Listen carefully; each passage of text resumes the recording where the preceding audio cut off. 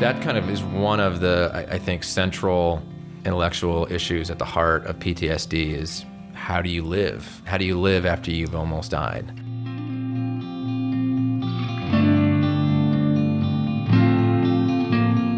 Before we dive full steam ahead into today's conversation, it's kind of an interesting time in podcasting. Podcasting is exploding, and there's interesting opportunity to now bring sponsorship on board. And we've been exploring that. We've been trying to figure out what the right move is for us. And at least until now, and we're certainly open to it in the future, if it's really well aligned and it serves you guys as well as us. But right now, we create our own solutions, our own experiences, our own things that we think might be really helpful to you guys. So we decided instead to just take a little bit of time in the beginning of each episode, and not all the time, but sometimes share what's going on with us. And I did that a little bit in the last podcast, and actually got some really welcome feedback from it. And I just wanted to again bring your guys' attention to something we call the Good Life Project Immersion. We only do it once a year. It's a small group of curated people who are really exploring an intensive, accelerated personal growth and entrepreneurial growth experience. If you've got an idea that needs building and needs amazing feedback and support, and at the same time you want to build an extraordinary life around that, it may be something that's interesting to you. So if you're in that place, if you're curious, if you're inquiring, or if you have something that exists and you want to learn how to build it in an accelerated way with a group of extraordinary, I call it conscious co-conspirators, then go ahead and check it out. It's at goodlifeproject.com/immersion. Now on to our conversation and introduction to the guest for today. It's kind of fitting that as I'm recording this short introduction, there are sirens in the background. I'm sitting in New York City, but today's conversation is about PTSD, post-traumatic stress disorder. It's a conversation with a guy named David Morris, who wrote a book called The Evil Hours, which is a fascinating exploration. And he served first as a Marine and didn't see combat, but then he chose to go back into combat zones as a war journalist. And at that point, he was exposed to some pretty profound and life-changing trauma. And he came home and struggled with it mightily, as many veterans do, and really turned his journalistic inquiry into trying to figure this out. And looking at the whole world of how we deal with, how we work with, how we interact with people who are living with this thing called PTSD, and how it profoundly changes you and may never leave you, and how the institutions and the therapies that are set up for it may or may not do much good. Some may even potentially do harm, and how we should approach it, and also how we can support people who maybe are friends of ours or who we love, who've gone through this. The other thing that's really important about this conversation is this is not just about veterans. This is about people that you know every day in your life. Almost guaranteed that if you're living and breathing on the planet for more than a few decades, there's somebody who's gone through some level of trauma that has left them in some way wounded. And how do we live with that? How do we move through it? How do we heal it if it's in fact it's possible? That's what this conversation is all about. I'm Jonathan Fields. This is Good Life Project. So, fascinating topic and a really interesting timing. I want to take a step back before we really kind of go into what it's about, though, and learn just a little bit more about you and sort of like, so take it all the way back. So you grew up in Southern California. Yes, and like military background, all that. Yeah. And, well, I grew up in the 1980s in Southern California, in San Diego specifically, kind of in Reagan's. It felt like Reagan's America when I was there. And most of California is sort of, has a certain image of being, liberal and, eclectic. But the corner of California I grew up in was very military. My dad was a Vietnam vet, and I grew up just a few miles from the Miramar Air Station at the time. And Top Gun was there. So all of my neighbors, including my father, were all Vietnam veterans. So I felt like I grew up kind of in the shadow of the Vietnam War. Did you, in your mind, were you always like, okay, this is going to be my path? Or was it something where you... Kind of, yeah. It's sort of interesting. I was very... I grew up... One of the most powerful experiences for me growing up, and I didn't know that this was unusual, until later, until I went to school, but I grew up going to the Miramar Air Show, and that was a big, and seeing the airplanes, and there's nothing more exciting to a 9-year-old boy than a fighter aircraft, a jet fighter aircraft. So that I was at a very young age, was just sort of immersed in military hardware and all the military toys that, all the toys that the military has. And so that was, and you can see that in other, like in anime and other, that American military hardware culture kind of transmogrifies itself and grafts itself into other cultures. Right. So it's not just an American thing, but it was interesting for me that the romance of military technology was one of the first things. That was one of my first loves growing up. I could tell you everything, all of the specifications of an F-14 Tomcat and an F-18 Hornet. All that stuff was just, my brain was just like a super sponge for all that kind of data. Yeah. So, was that also something that was just sort of like a bonding point between you and your dad, since he was former military? Yeah, sort of. I mean, my dad sort of had a slightly different. My dad was a Navy Vietnam veteran, and he'd served. He was a supply officer. He had like a really safe job, but was in Vietnam briefly. And so he had an experience. He had something. He had that connection and that mystery that. And if you look at so many military people, and this holds true for women and military, that women and men that serve in the military, is there is this relationship, and you see this in Shakespeare, and you see this in George W. Bush as well. There's this relationship between fathers and sons, and sort of growing up around in a military environment where your father served, and the idea of him being a veteran, or even or another father figure being a veteran, plays a really huge, almost outsized role in the imagination of a young man and the imagination of someone who goes in the military. And in terms of PTSD, they find people, in terms of diagnostic likelihood that you're going to be diagnosed with PTSD, one of the criteria that comes up, on kind of a deeper level when you dig into it, is what sort of relationship did the soldier have with their father? Huh.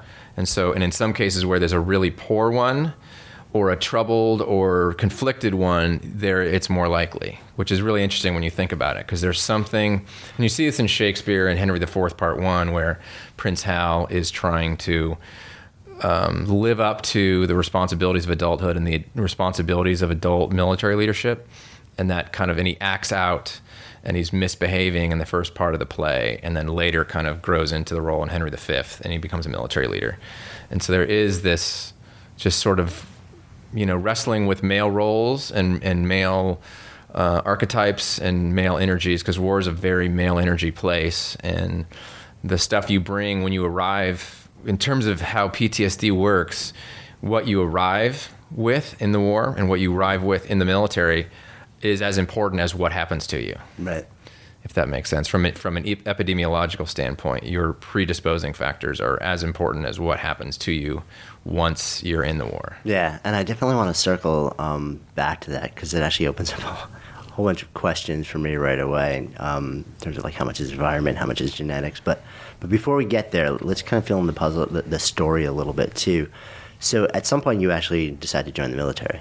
Yeah, and I, as you alluded to earlier, it was for me very early on. I was interested in the military. It was something that was a part of my growing up, but my brother didn't go in. He's only 18 months older than me, and I think something happened. I got interested, and it put the hook in me. And so when I began looking at places to go to college, I selected a school that had the biggest, and most wide-ranging ROTC program. I went to college in Texas because of Texas A&M, because of the ROTC program there. So it was very much a part of my decision-making of how I wanted to, what kind of career I wanted to have. So it was, not only was I raised in that environment, but that was something that I perceived as being the organizing principle for my adult life, for my career. Yeah. So then you chose to be a Marine.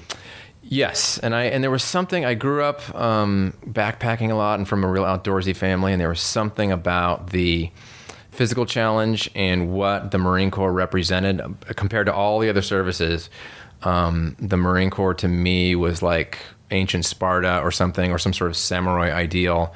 And my other friends who went in first sort of convinced me of this, was that to be a Marine and to go into the Marine Corps was like the ultimate way to serve. It was more committing.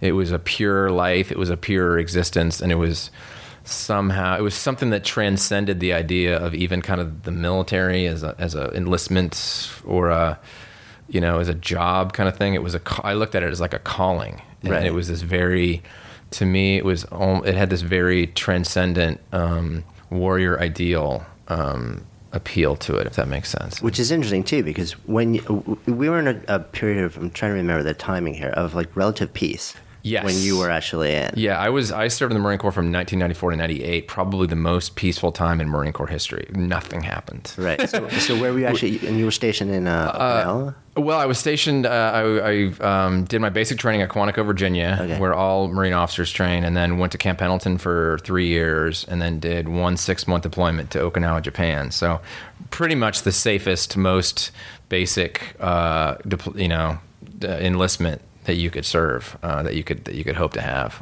was what I had.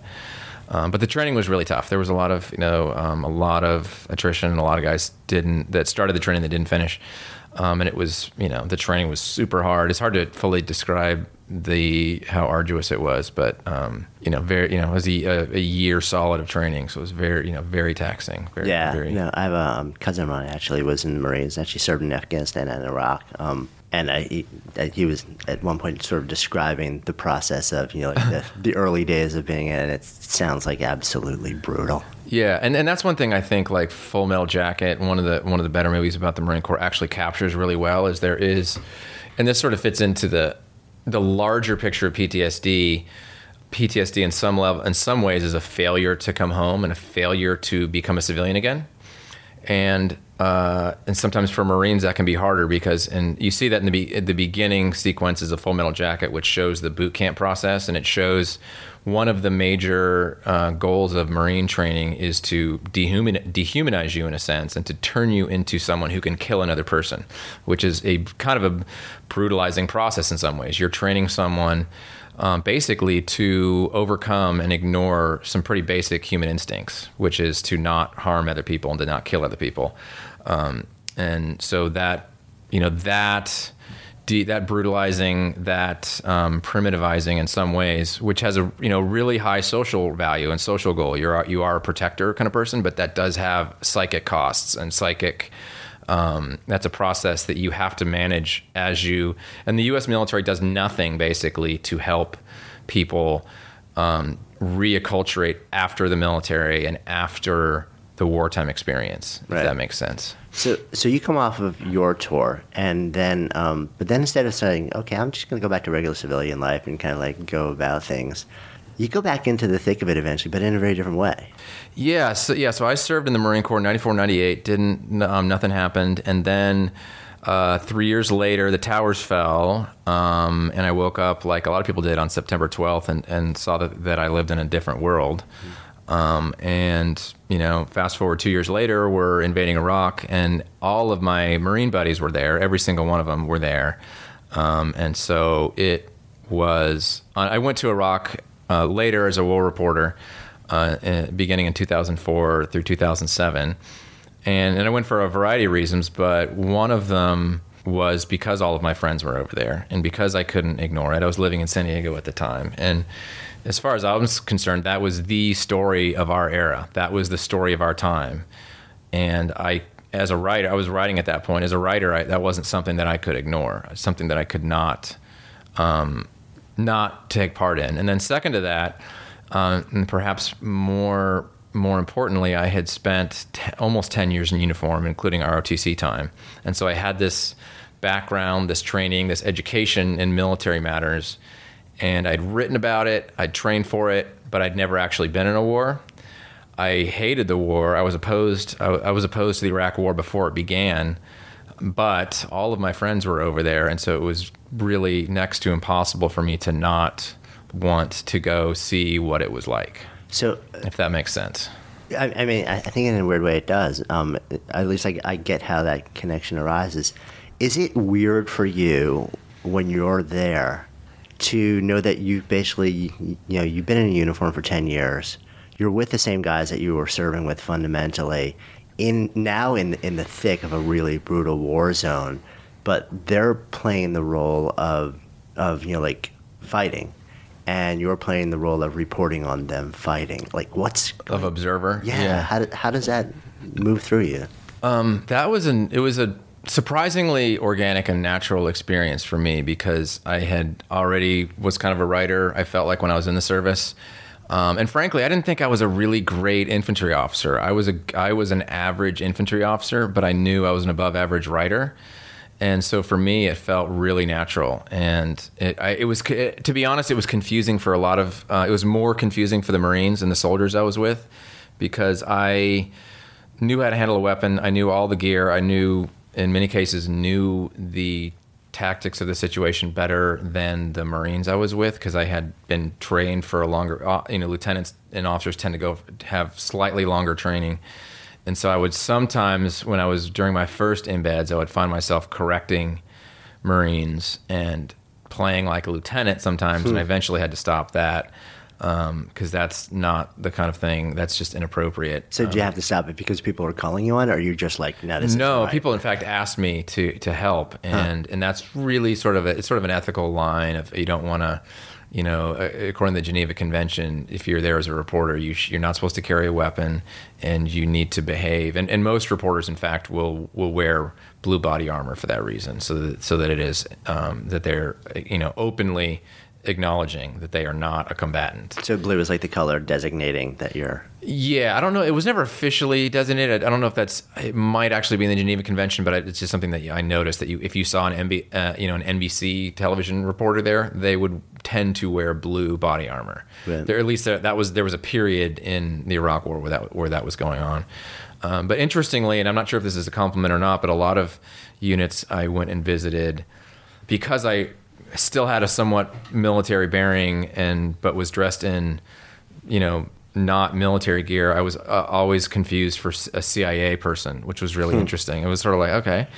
So that was always like flattering, but also just strange. So that I think it was a weird thing because I was in between these worlds. I was in between civilian and military, but I felt like the fact that I had this military background was helpful in terms of me knowing the lexicon, knowing the language, and knowing how things worked. I think that made me a better critical thinker being around the military. So, what was this? You said you had one of the things you also said was that you had never experienced, being in the war, being actually in the battle. Yeah. Most people who would leave the military, here's a big assumption because I haven't been in the military, so I don't know, but coming from the civilian world, like the thought would be, okay, you do your time, you're fortunate, you get out, you're in reasonably good shape, and then you're out and you're living and building a civilian life, and then you don't want to put yourself back in harm's way. Mm-hmm. What is it about not having been it and wanting to be back there, beyond wanting to be with your friends and beyond just being comfortable in the uniform? Was there something bigger that was like, I need to be in this to feel it in some way? Yeah, there was, in fact. There was a curiosity on my part. It was a deeper intellectual yearning to understand. I had read a lot about war. I mean, you had to step back and be perfectly honest. Anyone who's being sane will admit that going to a war zone voluntarily is incredibly illogical, irrational thing to do. And a number of soldiers pointed this out to me. And in the book, I described one incident after we got blown up in an IED ambush. The soldier next to me got really angry with me. He's like, "Why the hell are you here? You could be anywhere." I'm in the Army because I didn't have choices. I came from a small, poor town in Missouri. I didn't have any choices. I'm here because I had no choices. You got to go to college. You could be anywhere in the world, and you fucking came to Iraq. What is wrong with you? Which was like an insulting line of questioning in a way, or accusation at the time, but perfectly reasonable taken in context. And I don't have a satisfactory answer. I'm never able to fully explain what drew me there. I can point to Hemingway and Michael Hare and David Halberstam and other writers that did that and found that of interest. That's part of I think that's, it's tempting to think of that as sort of a dodge, as not answering the question, but because I did it, I wasn't trying to be Ernest Hemingway, but I knew on a certain level I had left the service and become an artist, and I knew, and like a lot of artists, I was curious about that, if you look at war as something that happens between nations, it exists on that level, on a political level, but it's also an extreme form, perhaps one of the most extreme forms of human experience. And so I was curious about it on a variety of levels, but on a certain level as an altered state of consciousness, as an altered way, an extreme form of man's homo furens, the man, war man. Yeah. And it's interesting that you brought up like guys like Hemingway and, there's sort of like the ilk of writers who, with a lot of machismo, like you have to fully engage with life. You have to go there. Like Bukowski, like you have to just like live brutally. Yeah, did Bukowski talk about war and that kind of... Not war, but just the idea hard of living. like really hard living, like experiencing suffering to the bone and like pushing yourself to the edge. Yeah. Almost to have something worth expressing. Yeah.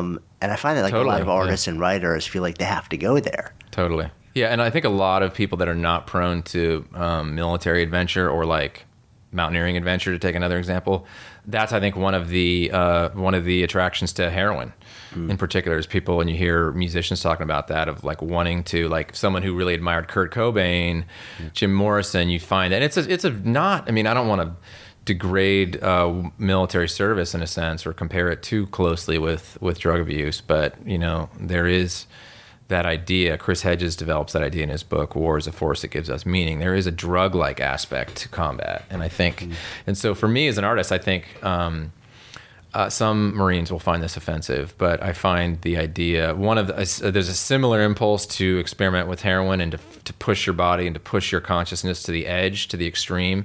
And, I was certainly influenced by Rimbaud, the French symbolist poet, who said, the idea poets should, and I'm paraphrasing, need to push their senses to the extreme and live under the regime of deranged sensory input in order to better understand experience. And that wasn't my only motivation to go to the war, and why I kept going back, but that was one of the motivations for sure. Yeah.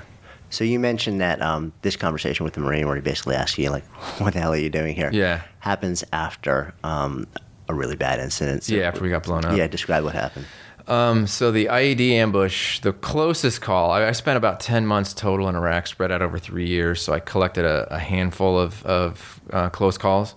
But the closest call was what happened on October 10th, 2007. When I was on a patrol with the 1st Infantry Division in southern Baghdad, this neighborhood called Saydia, and we were called to go take a look at this neighborhood that was burning down, that was on fire. The streets were on fire, and presumably it was Shia burning down Sunni homes in order to drive them out, the Sunni out of the neighborhood. And so we were asked to go look at this street and sort of figure out what was going on and see if we could find who had set the fires. So we drove, the convoy drove to the street, turned onto the street, and as we made our way down, and we were like the 5th or 4th vehicle in the convoy, I think we were 4th, the lead vehicle said, "Hey, we're in a cul-de-sac, we need to turn around, and there's really nothing going on here anyway, so let's turn the patrol around." So as we started to do that, my Humvee, the driver put it in reverse, and we backed over a mortar round that had been rigged and left under a bunch of trash at the side of the road. So that blew. We hit that, and it blew up the rear half of the Humvee and damaged the trunk and lit a bunch of ammunition in the back of the trunk on fire and messed up the right rear wheel of the Humvee.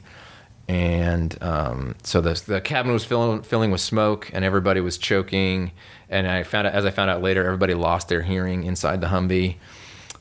What's going through your mind, like at the moment that this is happening?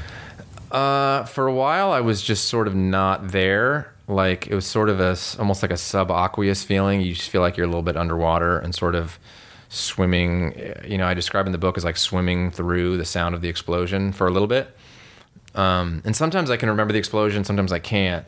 It's sort of weird because my human memory is like jazz, and so sometimes my memories of this thing swim a little bit. But at the time, I remember at first being confused, and then I got angry because things that I thought should be happening were not happening. Specifically, our vehicle was disabled.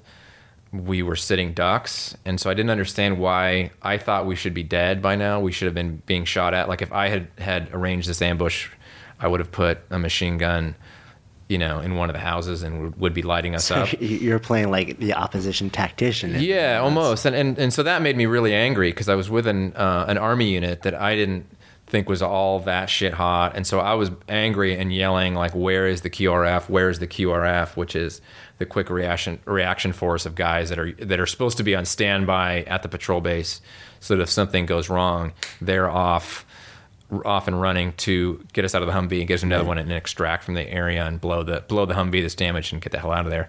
And that didn't happen. That was not what the unit had planned. But so it went from dissociation and being kind of spaced out to anger in the course of just a split second. And then and the cabin was filling with smoke and things were kind of ugly inside and everybody was coughing. And then pretty quickly, someone came and put out the fire. Someone from another vehicle came and put out the fire in the back and checked on us, and we were all mostly okay, although everybody was deaf. So eventually we were able to get out of that cul-de-sac. The vehicle's right rear wheel, the tire had been blown out, but there was still a run flat going. And so we exited the cul-de-sac, got back on the main thoroughfare, and then in about 20 minutes, somehow, I'm surprised that we got back still because the vehicle was like clunk, clunk, clunk, and we made it back to the patrol base. And then about 20 minutes later, they put me on a medevac convoy back to the FOB, and I was in a clinic. And then a week after that, I was back in California. So it's bizarre. Yeah, and that's sort of the transition between that really, starkly contrasted, punctuated transition from the war zone to peacetime, particularly in the United States and particularly California, is very jarring for a lot of people. As you might expect, it's just psychologically jarring. But that it happens so fast and that each world is kept in such strict isolation from the other. Iraq from stateside America was really hard. It's just very hard to grasp what that means for an individual, like how to reconcile and to in some ways make sense of that patchwork of life and that, black and white and night and day and death and life and safety and danger and isolation and immersion. Those contrasts between war and peace and war and stateside that kind of is one of the, I think, central intellectual issues at the heart of PTSD is how do you live? How do you live after you've almost died? And one psychiatrist I interviewed put it to me this way. It's sort of the central philosophic question about PTSD is the same one that Ishmael faces at the end of Moby Dick, clinging to Queequeg's coffin. Like, how do you live, on the sea of life after all this, just after your ship just sank, after you lost your entire moral universe has been destroyed, and you're on the ocean clinging to a coffin. How do you live in the aftermath of everything that you've seen? Yeah. Were you aware of this all going on in you emotionally in your head upon arriving home immediately, or is this something that kind of? No. This is that the stuff I just talked about was actually, I was always been a reader, so I knew I was in the middle of coming home. I understood was going to be a pretty serious exercise. But interestingly, you always assume that the war is going to be the hardest part and the homecoming is really the easiest part. And that you can't, and obviously you count the days till you get home and you think it's going to be awesome. Everything's going to be perfect. You have this like homecoming fuck fantasy and homecoming food fantasy and homecoming, you name it, fantasy that you sort of cultivate in your head when you're in Iraq or Afghanistan. And when you come home, the degree to which that the fantasy, the reality doesn't meet the fantasy, that's one of your disillusionments. That's one of the things that you have to live with and manage is like what happened to the stuff everything I wanted from my country and my friends and my home when I got back. You want all that to happen. And so, the degree and the ways in which that doesn't happen is what you have to, kind of negotiate. But to answer the question in a different way, it's sort of I became more aware of the larger philosophical questions and the different ways that different writers had addressed what I will call PTSD was something that the book taught me. And that's why reading and writing and introspecting can be really powerful, is that writing this book kind of let me in on a lot of stuff that had been kind of a secret that was hidden in books that I found that explained to me how like Michael Hare, the famous Vietnam War correspondent, thought about it, how Tim O'Brien thought about it, how Siegfried Sassoon, who's a famous World War I poet, how he managed it, how Alice Sebold, a novelist who was a rape survivor, how she handled it, how she described it. So it was, the book was sort of was therapeutic. It was very therapeutic in that way. It does. So here's what I'm wondering about. You get home, you immediately know something's different, but you also just reference like all these writers who've struggled, and we referenced them before, and we talked about the idea that like maybe one of the underlying things that brought you there in the first place was like you need to feel this, the romance, to deepen. Yeah. When you get back, how do you relate to that sort of like original need again? Like, did you get what you needed on that level, or was it just not what you expected and more pain and just? In terms of the needs I might have had in the homecoming sense, or in terms of when you went there, you're thinking to yourself, okay, I need to engage in something really intense and fierce and emotional and risky to actually deepen my experience of a life, to live a full life, and also probably to give me stuff to really write on that next level, to express my artistry on the next level. Right. Coming back, how do you frame that? Well, I basically came to the conclusion, I realized at some point that the coming home experience and the reintegration of your psyche after the war is as challenging an existential exercise as going to a war. And that I did not realize. I didn't realize that there was so much work involved. I thought, and this is true for any major change in someone's life, moving from childhood to adulthood, what we call adolescence in America, is a really challenging time for most people. And so I didn't fully understand the degree or even the nature or even the existence of this idea of liminality, of moving from one world and being caught between one world and the other. And that was something that I had to, the war had to teach me that, and the coming home had to teach me that. And they don't really, and that's sort of the illusion, is that, and I think this is sort of an area where the conversation could stand to change, is that we talk a lot about going to a war and what that means and being in the war, but we don't talk a lot about the heroic aspects of being a survivor and actually coming home, and the work, the deep work of reintegrating your psyche after you've been to war and come home. And it's unusually challenging for Americans. I think America's probably the hardest country in a sense. We have the best outfitted army in the world, but I think the homecoming experience for an American is probably harder than any other soldier in any other army in the world for this reason.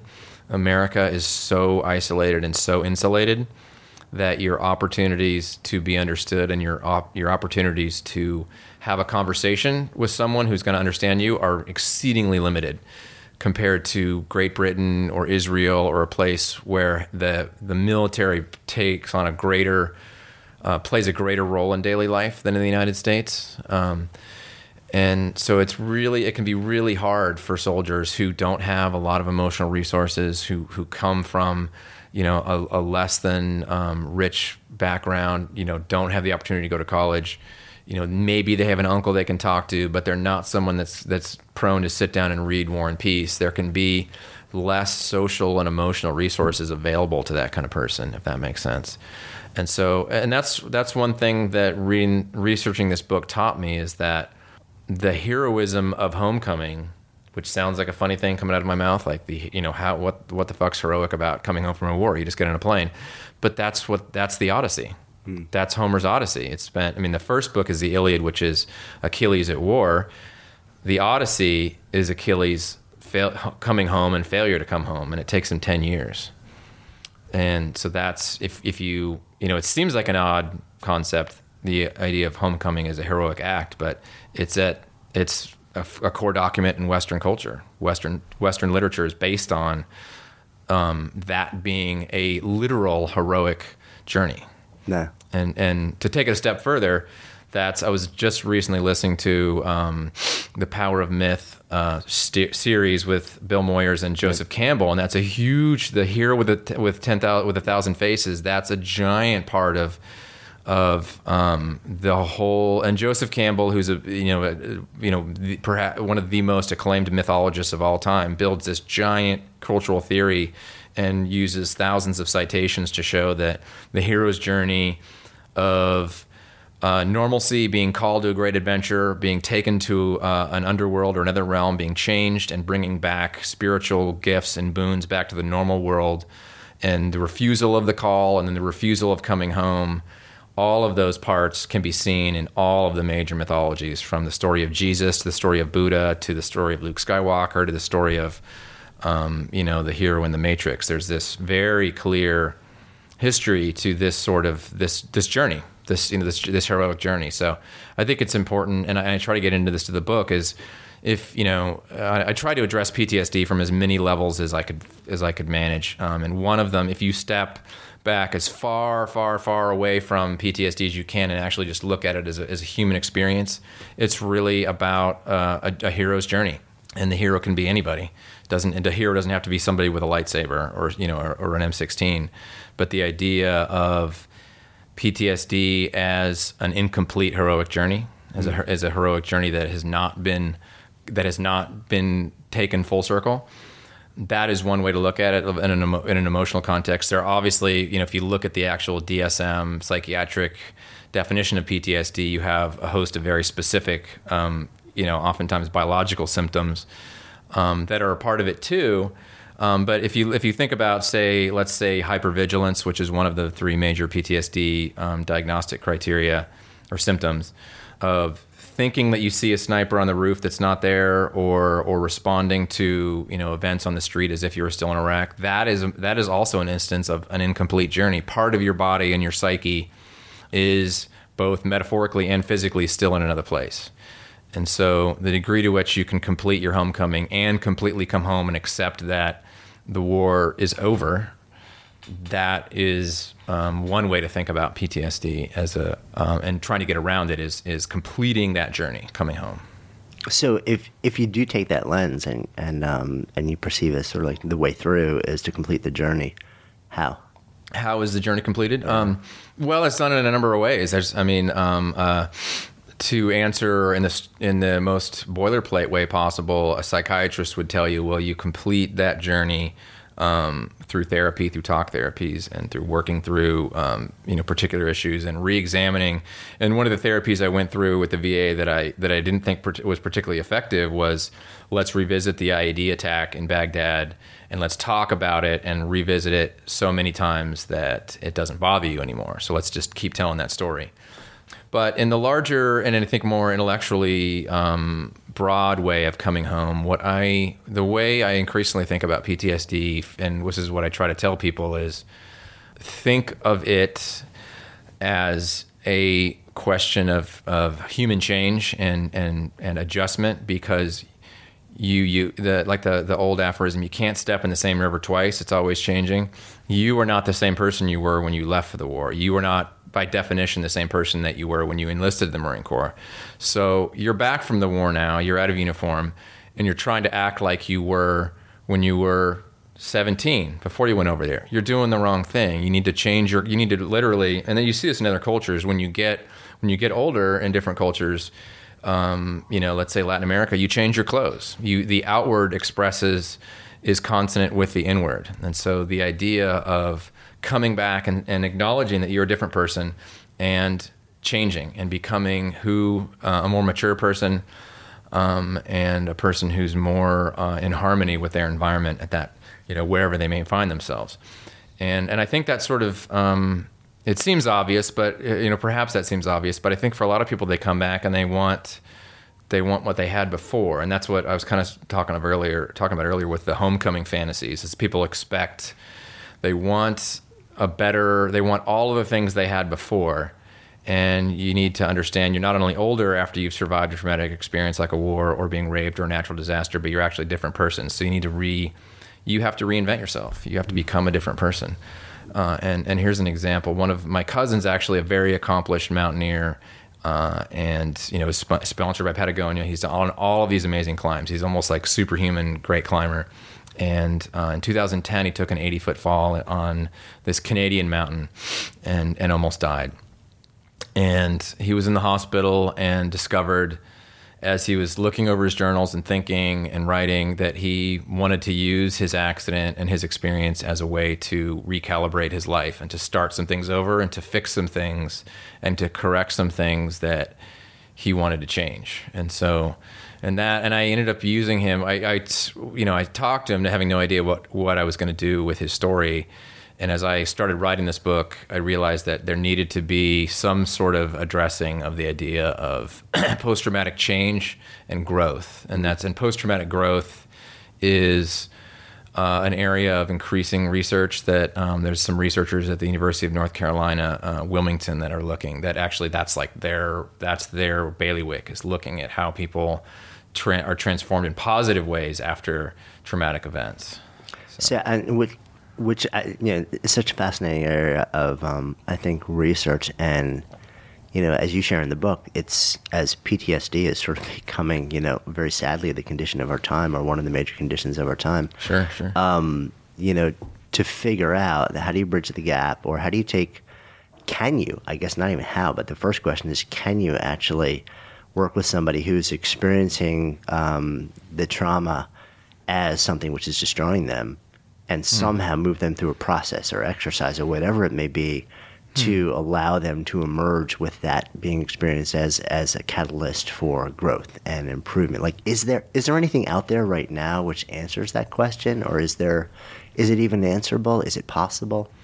I certainly think it's possible. I think it's partly in terms of positive models for change. I think to cite a book, Viktor Frankl's Man's Search for Meaning, and you look at a lot of the people who survived the Holocaust and came out miraculously, somehow came out the other side with a greater appreciation for human life, and there are myriad examples of that. I don't know. It's sort of I'm sort of in the middle of that question now. I think in terms of resources to help turn it into a positive thing. I think you need to look at yourself and look at your resources and figure out how to. It's a lot of it's sort of a perspective change and finding a new way to look at your own, what you've been through, and I think for me, the more I've kind of thought about where I was with the war, I found a lot of lessons in it that I didn't expect, and one of those was what I learned prior to being blown up, but in 2007 in Anbar Province, I was out on patrol and dealing with Marines who were for the first time actually dealing with tribal leaders and sheikhs that and trying to work with them and partner with them to improve their communities and improve security in their communities. And talking to them, they would repeatedly tell me, yeah, these were probably the same people that were killing us the year before, that we were literally fighting the year before. And for me, just that example, which was very powerful as I reflected back on the experience, it wasn't powerful to me at the time, but as I thought back on it, I thought, that's really pretty heavy to think about and when I see people having conflicts in their families and having arguments with people, I think of the heroism of those Marines, of actually just sucking it up and realizing that we could keep fighting these guys, but I need to find a way to have this conversation with these people who I did not like because we were fighting last year, and finding a way to decide to work at making a conversation with someone who is very different from you because it's going to be better for everybody. That for me was a really powerful learning point. And so I guess to try to answer your original question of like, how do we find resources to improve ourselves post-trauma? What's the compass azimuth for that? I think trauma transforms us in a lot of ways, but we have some choices in how it transforms us. And one of the choices we can take is to review what happened and review it in an intelligent way. And for me, that was looking over my journals and writing about it. And then in the wisdom, and I think ultimately we need to encourage veterans and trauma survivors to look for wisdom in their experience and look for life lessons, and not necessarily like in a refrigerator magnet kind of way, but finding some meaning in the carnage. And one of the ways I did was what I just spoke of learning to converse with people that are incredibly different from me and making it happen. Yeah. Which is, so when you talk about that in the context of, coming through a wartime scenario, you start to say, okay, and if you really zoom the lens out, maybe you buy into there was a greater cause, whatever. What if, I think the more troubling scenario, or the more challenging, at least in my mind, and not certainly for certain soldiers who've gone through certain traumatic experiences, it's got to be brutal. And you brought up a couple things. One is everybody brings into it a different set of genetic and environmental predispositions, tools, and skills, which will profoundly affect the way that you process it moving out. And also, you also brought up Viktor Frankl. Your ability to attribute meaning to the suffering, I'm sure has got to play a huge role. So what I'm thinking about now is, we've been talking a lot about the context of PTSD in the scheme of military life and coming home from big, bad trauma like that. But you've also thrown out there, you've brought up a number of times rape or, violent crime. Something that happens in everyday life in every city around the world. It's more common. It happens in the blink of an eye. It's short term. And, does the person who experiences that, is what happens in their brain similar from the context of, of PTSD to what happens with somebody who's coming home from the military? And do you process it in the same way, or do you process it differently, or is it just completely unique for every person? More what you just said. I think of it, PTSD is this very powerful, useful concept that's helped create a lot of powerful ideas and a community of survivors in a lot of ways. But I think you have to, if you really look at it, you have to accept the fact. I mean, rape survivors are the most common. The most toxic and common form of trauma is rape, and it's way more common. And I think we need to acknowledge the heroic journey of rape survivors far more than we do, because we can talk till we're blue in the face about veterans and my journey and the drama of war, but it's still only 1% of the population that has to struggle with that. Whereas 50% of the population, roughly 91% of all rape victims are female. All women have to face that, the fear of it or the actuality of it. And so one of the goals that I have in the book is to address that and to try to celebrate and really identify the heroism of rape survivors and their journey. And so I think in terms of the actuality of how to characterize their journey with the journey of a veteran, there are many things in common with, if you think metaphorically of trauma as a journey into a kind of underworld, in this dark, confusing depths where, dark forces you are at the will of dark forces, and you are at the whim of evil. To paint it starkly, that both a rape survivor and where great cruelty is enacted upon you, the war veteran and the rape survivor and the tsunami survivor and the auto accident victim all are suddenly victims of physics and really cruel biology, and so that they all share in common the common themes of helplessness and being overwhelmed by the universe and by the mind thinking that it's going to be extinguished. And so there's, on a certain basic existential level, there are certain commonalities, but you mentioned earlier, like, is everybody different? And I think in terms of the physical journey and the actual individual journey, everybody's got their own, personal philosophy and view of the world, and that is a huge part of what happens, how the survivor's journey is enacted over time. So there are some certainly common biological themes, but then the larger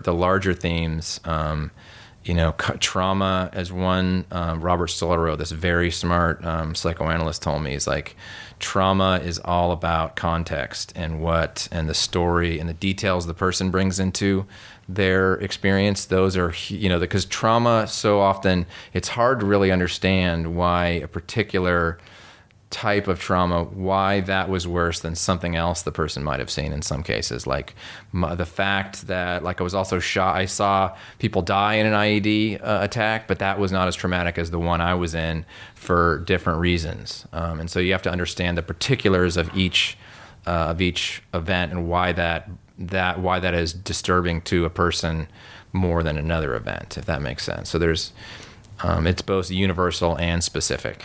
I would say. What actually? Let's go a little bit actually into sort of the brain and PTSD. Mm-hmm. What actually happens there, and why is it so brutal to try and move through it? I mean, are there permanent changes that actually happen in the brain or your chemistry? Because it seems like PTSD is one of those things. There's a shift that happens where it's almost like people are permanently changed and they never leave it behind. They learn how to live with it or move through it or keep it as a part of themselves, but it's almost like it feels like it's something that never actually goes. Never goes away. Yeah. Well, there are, I have to say, sort of a disclaimer, I think in some ways neuroscience has been oversold in the media, and I don't think we're still just now getting a basic understanding of what when I started the book, I assumed that my first assumption was that we were living in this golden era of PTSD research, and that neuroscientists had a lot to tell us about all of these very specific effects of PTSD on the brain. And in fact, that's not the case. We know the brain is like the ocean. We just barely know what's in there. And we have a very basic understanding of the very complex neuroscientific impacts of PTSD on the brain. But there are two things we can say for certain. And I as I began this book, I thought of it as primarily a neuroscience inquiry. And as I got into it, I had to change some of the book for that reason.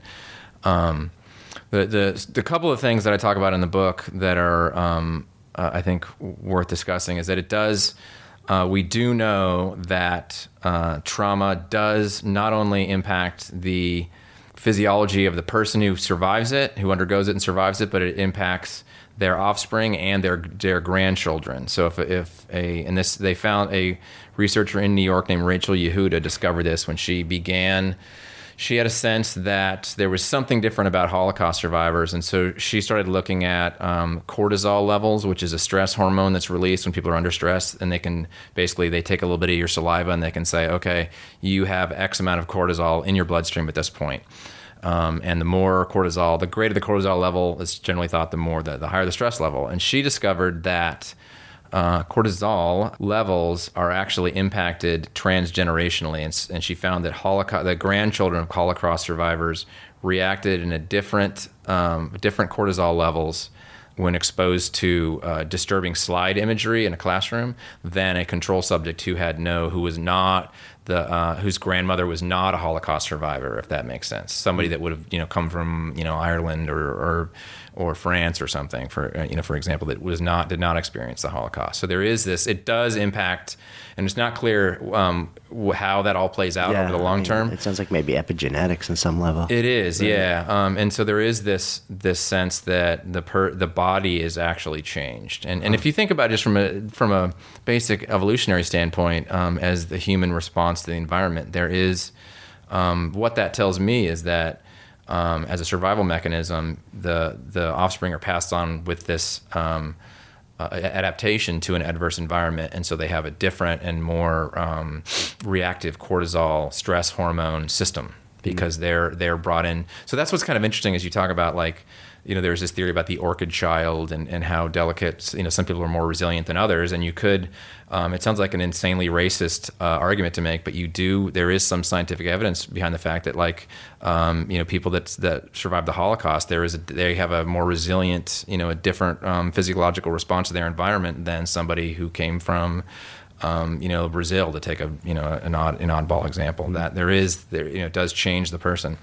And the other thing I learned was I interviewed James McGaugh, who is this pioneering neuroscientist at UC Irvine, who began playing around with what some have called the eternal sunshine of the spotless mind drug, propranolol, which is this really old beta blocker heart control heart drug that suppresses the human adrenal response, the fight or flight or freeze response. And what it does, he found that if you give someone propranolol within 72 hours after a traumatic event, you can actually control, in some ways, dampen the traumatic charge of a memory. Subsequent to that, another researcher, Roger Pittman at Harvard, found that if you were to give someone an imaginal exposure and ask them to revisit and talk about a traumatic event and give them propranolol, they found that the memory actually changed shape and lost some of its traumatic charge. So you can, it's kind of freaky, kind of sci-fi, but you actually can modify memory is plastic. You can actually change, you can manipulate it to an extent. So right. that's one area that there's a lot of neuroscience happening on PTSD right now that I could talk about, but that's all pretty early and kind of contingent. And in fact, I ran into a number of cases where people thought that something was the case. Like there was, for a number of years, they thought that the hippocampus was shrunk by trauma. The hippocampal volume was reduced by traumatic events. And then someone went to what they call the Vietnam War Twin Registry and actually looked at, so one twin went to the war, another one didn't, and they found that hippocampal volume tends to be hereditary. So there have been kind of these, and I say that just as an example of I think we live in a time of neuroscience theory where it's very popular and trendy to say the brain tells us X, Y, and Z. And my view, the argument I make in the book, is that PTSD is less of a brain event than an existential event. And so there are some things we know, but there's far more that we don't know about PTSD from a neurological and a neuroscientific standpoint. Yeah, and you also bring up, and we were talking about this just before we started recording this, the sense of disembodiment that happens with PST, and that one of the things that's being explored is sort of reconnecting you with your physical body. We talked about Bessel van der Kolk and yoga. Yes. And you write about as this sort of way to reconnect it. Talk to me about this a little bit. Yeah, well, I interviewed, when I started writing this book, a very good friend of mine contacted me and said, I want to tell you my story. And she proceeded to tell me the story of when she'd been raped as a young woman and how Western talk therapies did not work for her. She did exposure therapy, as I did, and she found that it made her symptoms worse. And she started doing yoga and eventually went to a yoga retreat in Montreal. And she found, in her words, it saved her life and helped put her. It was the first time she felt safe and she felt loved, because there was a nurturing environment she found herself in this yoga studio, this one particular yoga studio.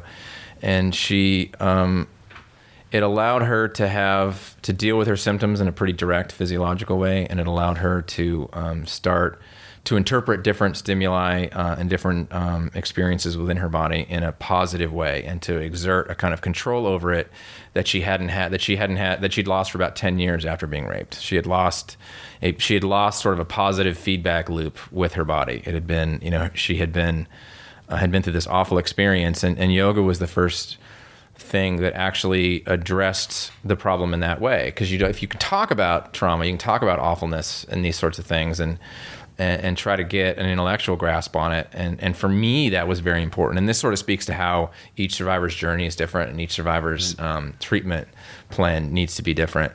And for her, the talk didn't do anything at all, and really sort of made it worse for her.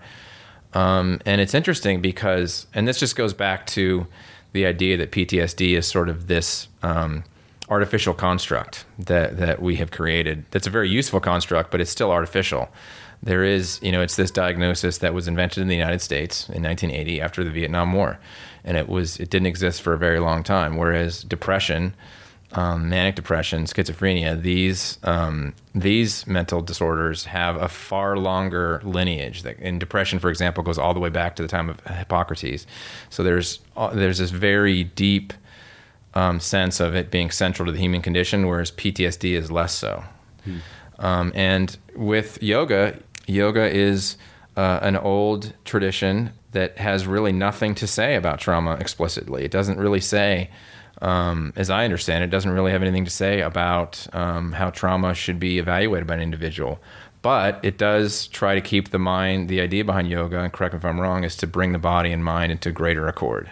And that idea is one that can be very, has no particular designs on the PTSD survivor, unlike modern therapy, which is like, this is my theory, how it works, and we're gonna solve it. as if this were a medicine. We're going to give you this medicine that's going to do it for you, which does not speak to the whole person, doesn't speak to, and actually tends to look at sort of the old Cartesian divide as like the mind is this thing and the body is this other thing. Yeah. Whereas yoga, as I understand it, as I was explaining it, was the idea of integrating the two and ignoring the normal Western distinction between body and mind. Yeah, it's almost the opposite because there's one of the classic sutras translates literally to yoga is the stilling of the mind. So it's almost like instead of focusing entirely on your mind, you're trying to just make it still and then focusing on other things. That doesn't mean that in that stillness, like horrific or fantastic things won't arise, because often through that clarity is where like you start to open deeper. But then the physical practice, and this is what I was taught. I taught yoga for 7 years and owned a center.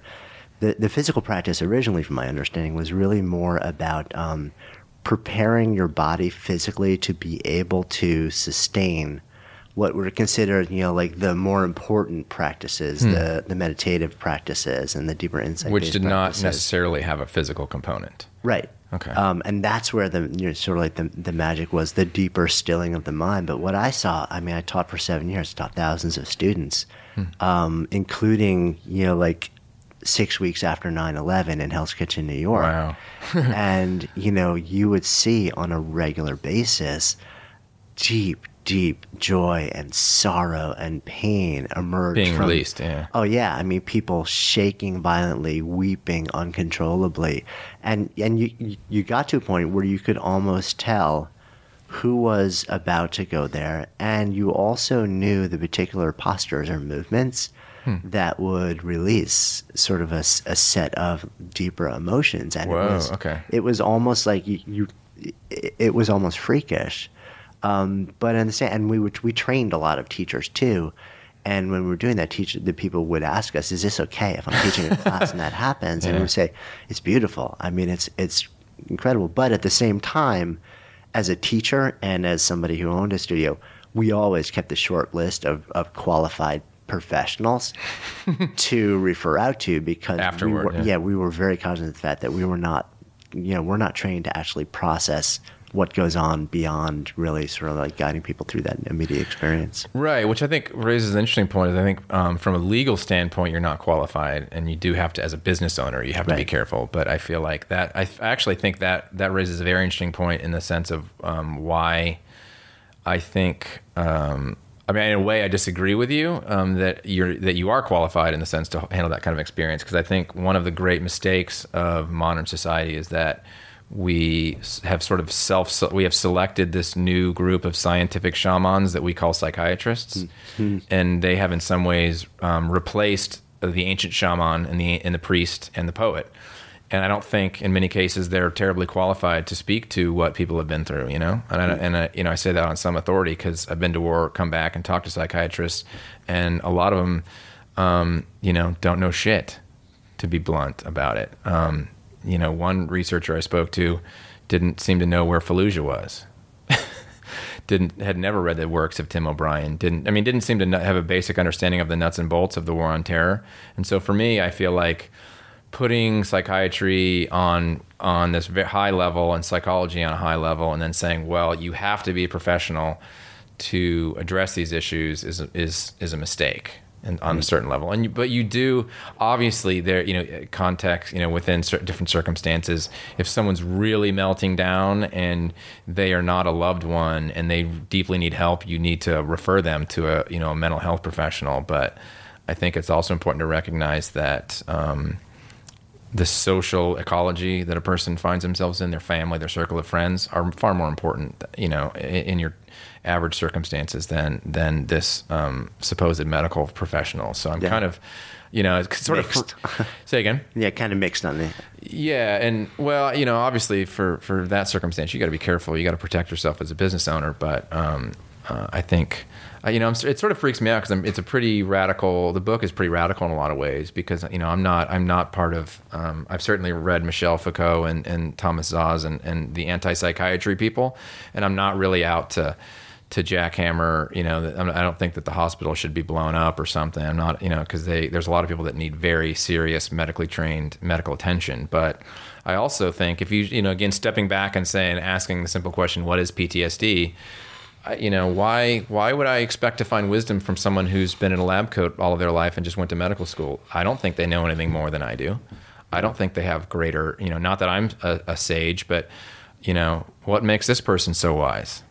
I think one of the other things that we saw happening, and again, just relating to my experience, as I'm just thinking this through as you're saying this, and you're absolutely right, by the way, and I should reveal I'm a former lawyer, so that was that was certainly probably, in your head. Yeah, absolutely in my head, as like the liability. I love how you're a former lawyer. But, you ever be a former lawyer? Yeah, absolutely. So, but the other thing that I noticed immediately in that sort of like post 9/11 New York City world was that people were literally just wandering around the streets, wanting to find a community to be with, even if there was nothing. They just want to be in community, and a lot of people I think didn't have that. And I think one of the things that happens in a yoga class or a yoga like studio versus just doing it at your home watching videos or something like that, is that there's a sense of belonging that provides a certain amount of solace and healing that and if you're talking about what's interesting, if you're talking about soldiers coming home to a place where they no longer feel that they belong, they've changed, but maybe the people that they left in the community hasn't. So how do I, and we are wired to have to belong, so how do I find that new sense of belonging? There's immense pain just in that alone, and to be able to create a new community or a new engine of belonging, I think is immensely powerful. I don't know how that affects the recovery from PTSD, but I know that in seeing what happened in the experience post 9/11 in New York City, and having been like very intimately involved in literally the creation from the ashes of a new community that was a health and healing community, I think it was a huge part of it. Yeah, I liked how you put that, an engine of new belonging. That I think is really important, and I think it and I want to answer that in two ways. One, there is this, I've spoken a little bit of PTSD as a very much an American disease. And I think you can see that if you compare, some people have looked at how different cultures process trauma, and the idea, and in America we tend to, which is much more atomized, and family bonds aren't as strong as they might be in the Philippines or in parts of India. And they find that the American view of it tends to make this individual journey, and that we de-emphasize the role of family and friends and social bonds, whereas in to use the Philippines, which I think is a good counterexample there, the family plays a much more central role in how how your average Filipino conceives of themselves, and how they view themselves. They view themselves as being part of a system, not an individual. Not like America, we look at basically everybody as a breadwinner. Doesn't matter, male, female, get off your ass and get to work. Whereas in different cultures, they're more like you have a family role to play in your larger extended family, that you play a certain role. So there's a different way. So you could see that PTSD expresses itself in a much different way in different cultures. And secondarily, I'd say as an engine of new belonging, one of the ways, one of the things that I think for me as sort of a wilderness person, someone who's drawn to open space and to empty spaces, the Israeli Defense Force and the Israeli veterans are very strongly encouraged, unofficially encouraged, to take kind of a gap year after they get done with their military service and travel. And I don't know, it's an open question how effective this is, but they tend to go to Latin America and like India, and I've talked to some IDF veterans about this, and they say that is a way to sort of, and there are some anecdotal neuroscientific anecdotes to support this, that it does stimulate the hippocampus, which is an area implicated in trauma, and going to a new place with a new group of people helps you to rewire your brain and create a new social setting and a new geographic environment, if that makes sense. And I think, and there is a group, the Wounded Warrior Project is basically a veteran service organization, and one thing they do is do a lot of wilderness trips together, and they get people to go on trips and create, in a manner of speaking, an engine of new belonging. They're actually connecting with people, and they're on a journey with a new set of people, which I think is important. And I think it's important for And so I'm a big supporter of that, and any way that a survivor can find to take a journey and because I think, exertion and adversity create communities, I think. And that's one thing I found, like, taking backpacking trips and doing climbing trips in the Sierra Nevada. That was something fun, is that you start the trip and you learn a lot about somebody by traveling with them. And so travel, I think, is a great, travel in a group and undertaking a discipline like yoga. Discipline, I went and visited this may sound sort of opposite, but a mixed martial arts studio near my house when I was writing the book, and that was sort of an engine of new belonging and a new community that people could be a part of. There's another veteran that I've gotten to know, started his own brewery in Virginia Beach, the Young Veterans Brewing Company, and that's sort of interesting in sort of a hipster way, is that craft beer has a very convivial sense to it, and people collaborate and make beer, and it's this very kind of old school way of craft as an artisanal community. And I think that is another example of something that has nothing to do with the military, really nothing to do with the specific traumatic experience you've had, but finding a new social setting. And I think that's really important in America, because we're all just visiting. We all came, none of us are rooted in the land as they are in Iraq, where people have lived there for 50 generations, as far back as they can find, as far back as they can tell. We all, everybody here, America's, an incredibly, almost dangerously individualistic society at times, and so to develop and find social bonds with people is a serious task. So I think, and it's an even greater and more important task post trauma. Yeah, that makes a lot of sense. So, I want to come full circle here. You've been really gracious with your time. So the name of this is Good Life Project. So if I offer that term to you, to live a good life, what does it mean to you? What comes up? For me, at this point in my life, I think of myself as being really lucky to have this role as a storyteller and as an artist. So I look at one of the sort of missions I've come across, decided on lately, is using the experiences I've had and my ability to capture and express that as a way of connecting with the world and improving the world. But also after Iraq, and after having worked on this book, I've sort of learned to think of relationships in a different way. And I think one of the interesting things about being a military person for a while is you're taught to not trust your feelings and to basically numb out a lot. And so I'm more into view emotional exchange as being somehow effeminate or not worth your time, something to shy away from. And for me, living a good life is more about how Philip K. Dick lived his life, of like always trying to connect and always trying to understand and to connect people with people that I might not have wanted to connect with before.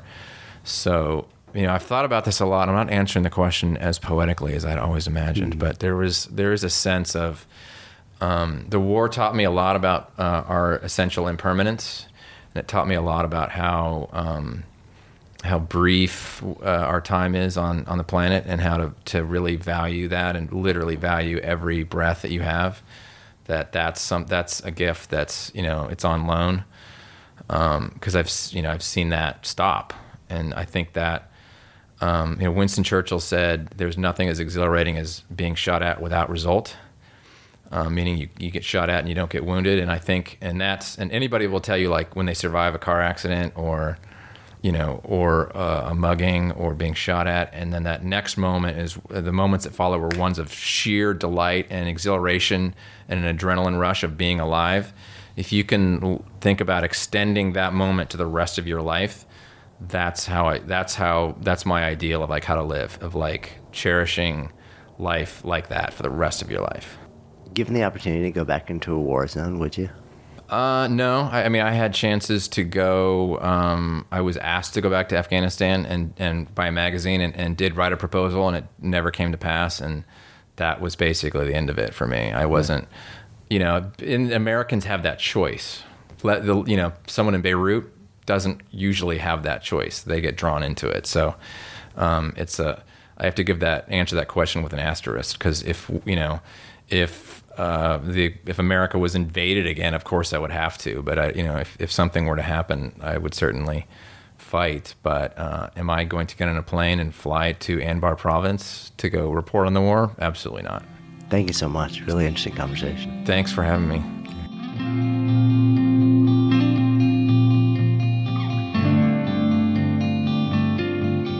So I hope you guys found that conversation valuable. If you know anybody who you think might really benefit from the conversation, maybe it's somebody who's actually struggling with or living with or trying to move through PTSD, or family or friends who are just trying to understand what it's really all about and what the options are, feel free to share the conversation with anyone who you think it might make a difference for. And if you enjoyed it, as always, I'd so appreciate if you would just jump on over to iTunes, maybe share a thumb up and review. Again, always only if it feels right and only if it's with integrity for you.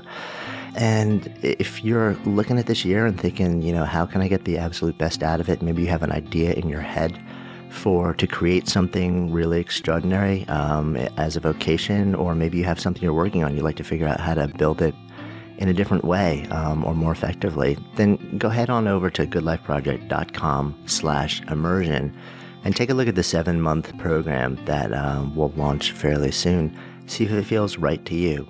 As always, thanks so much for sharing a little bit of your time. Wishing you a fantastic week ahead. I'm Jonathan Fields, signing off for Good Life Project.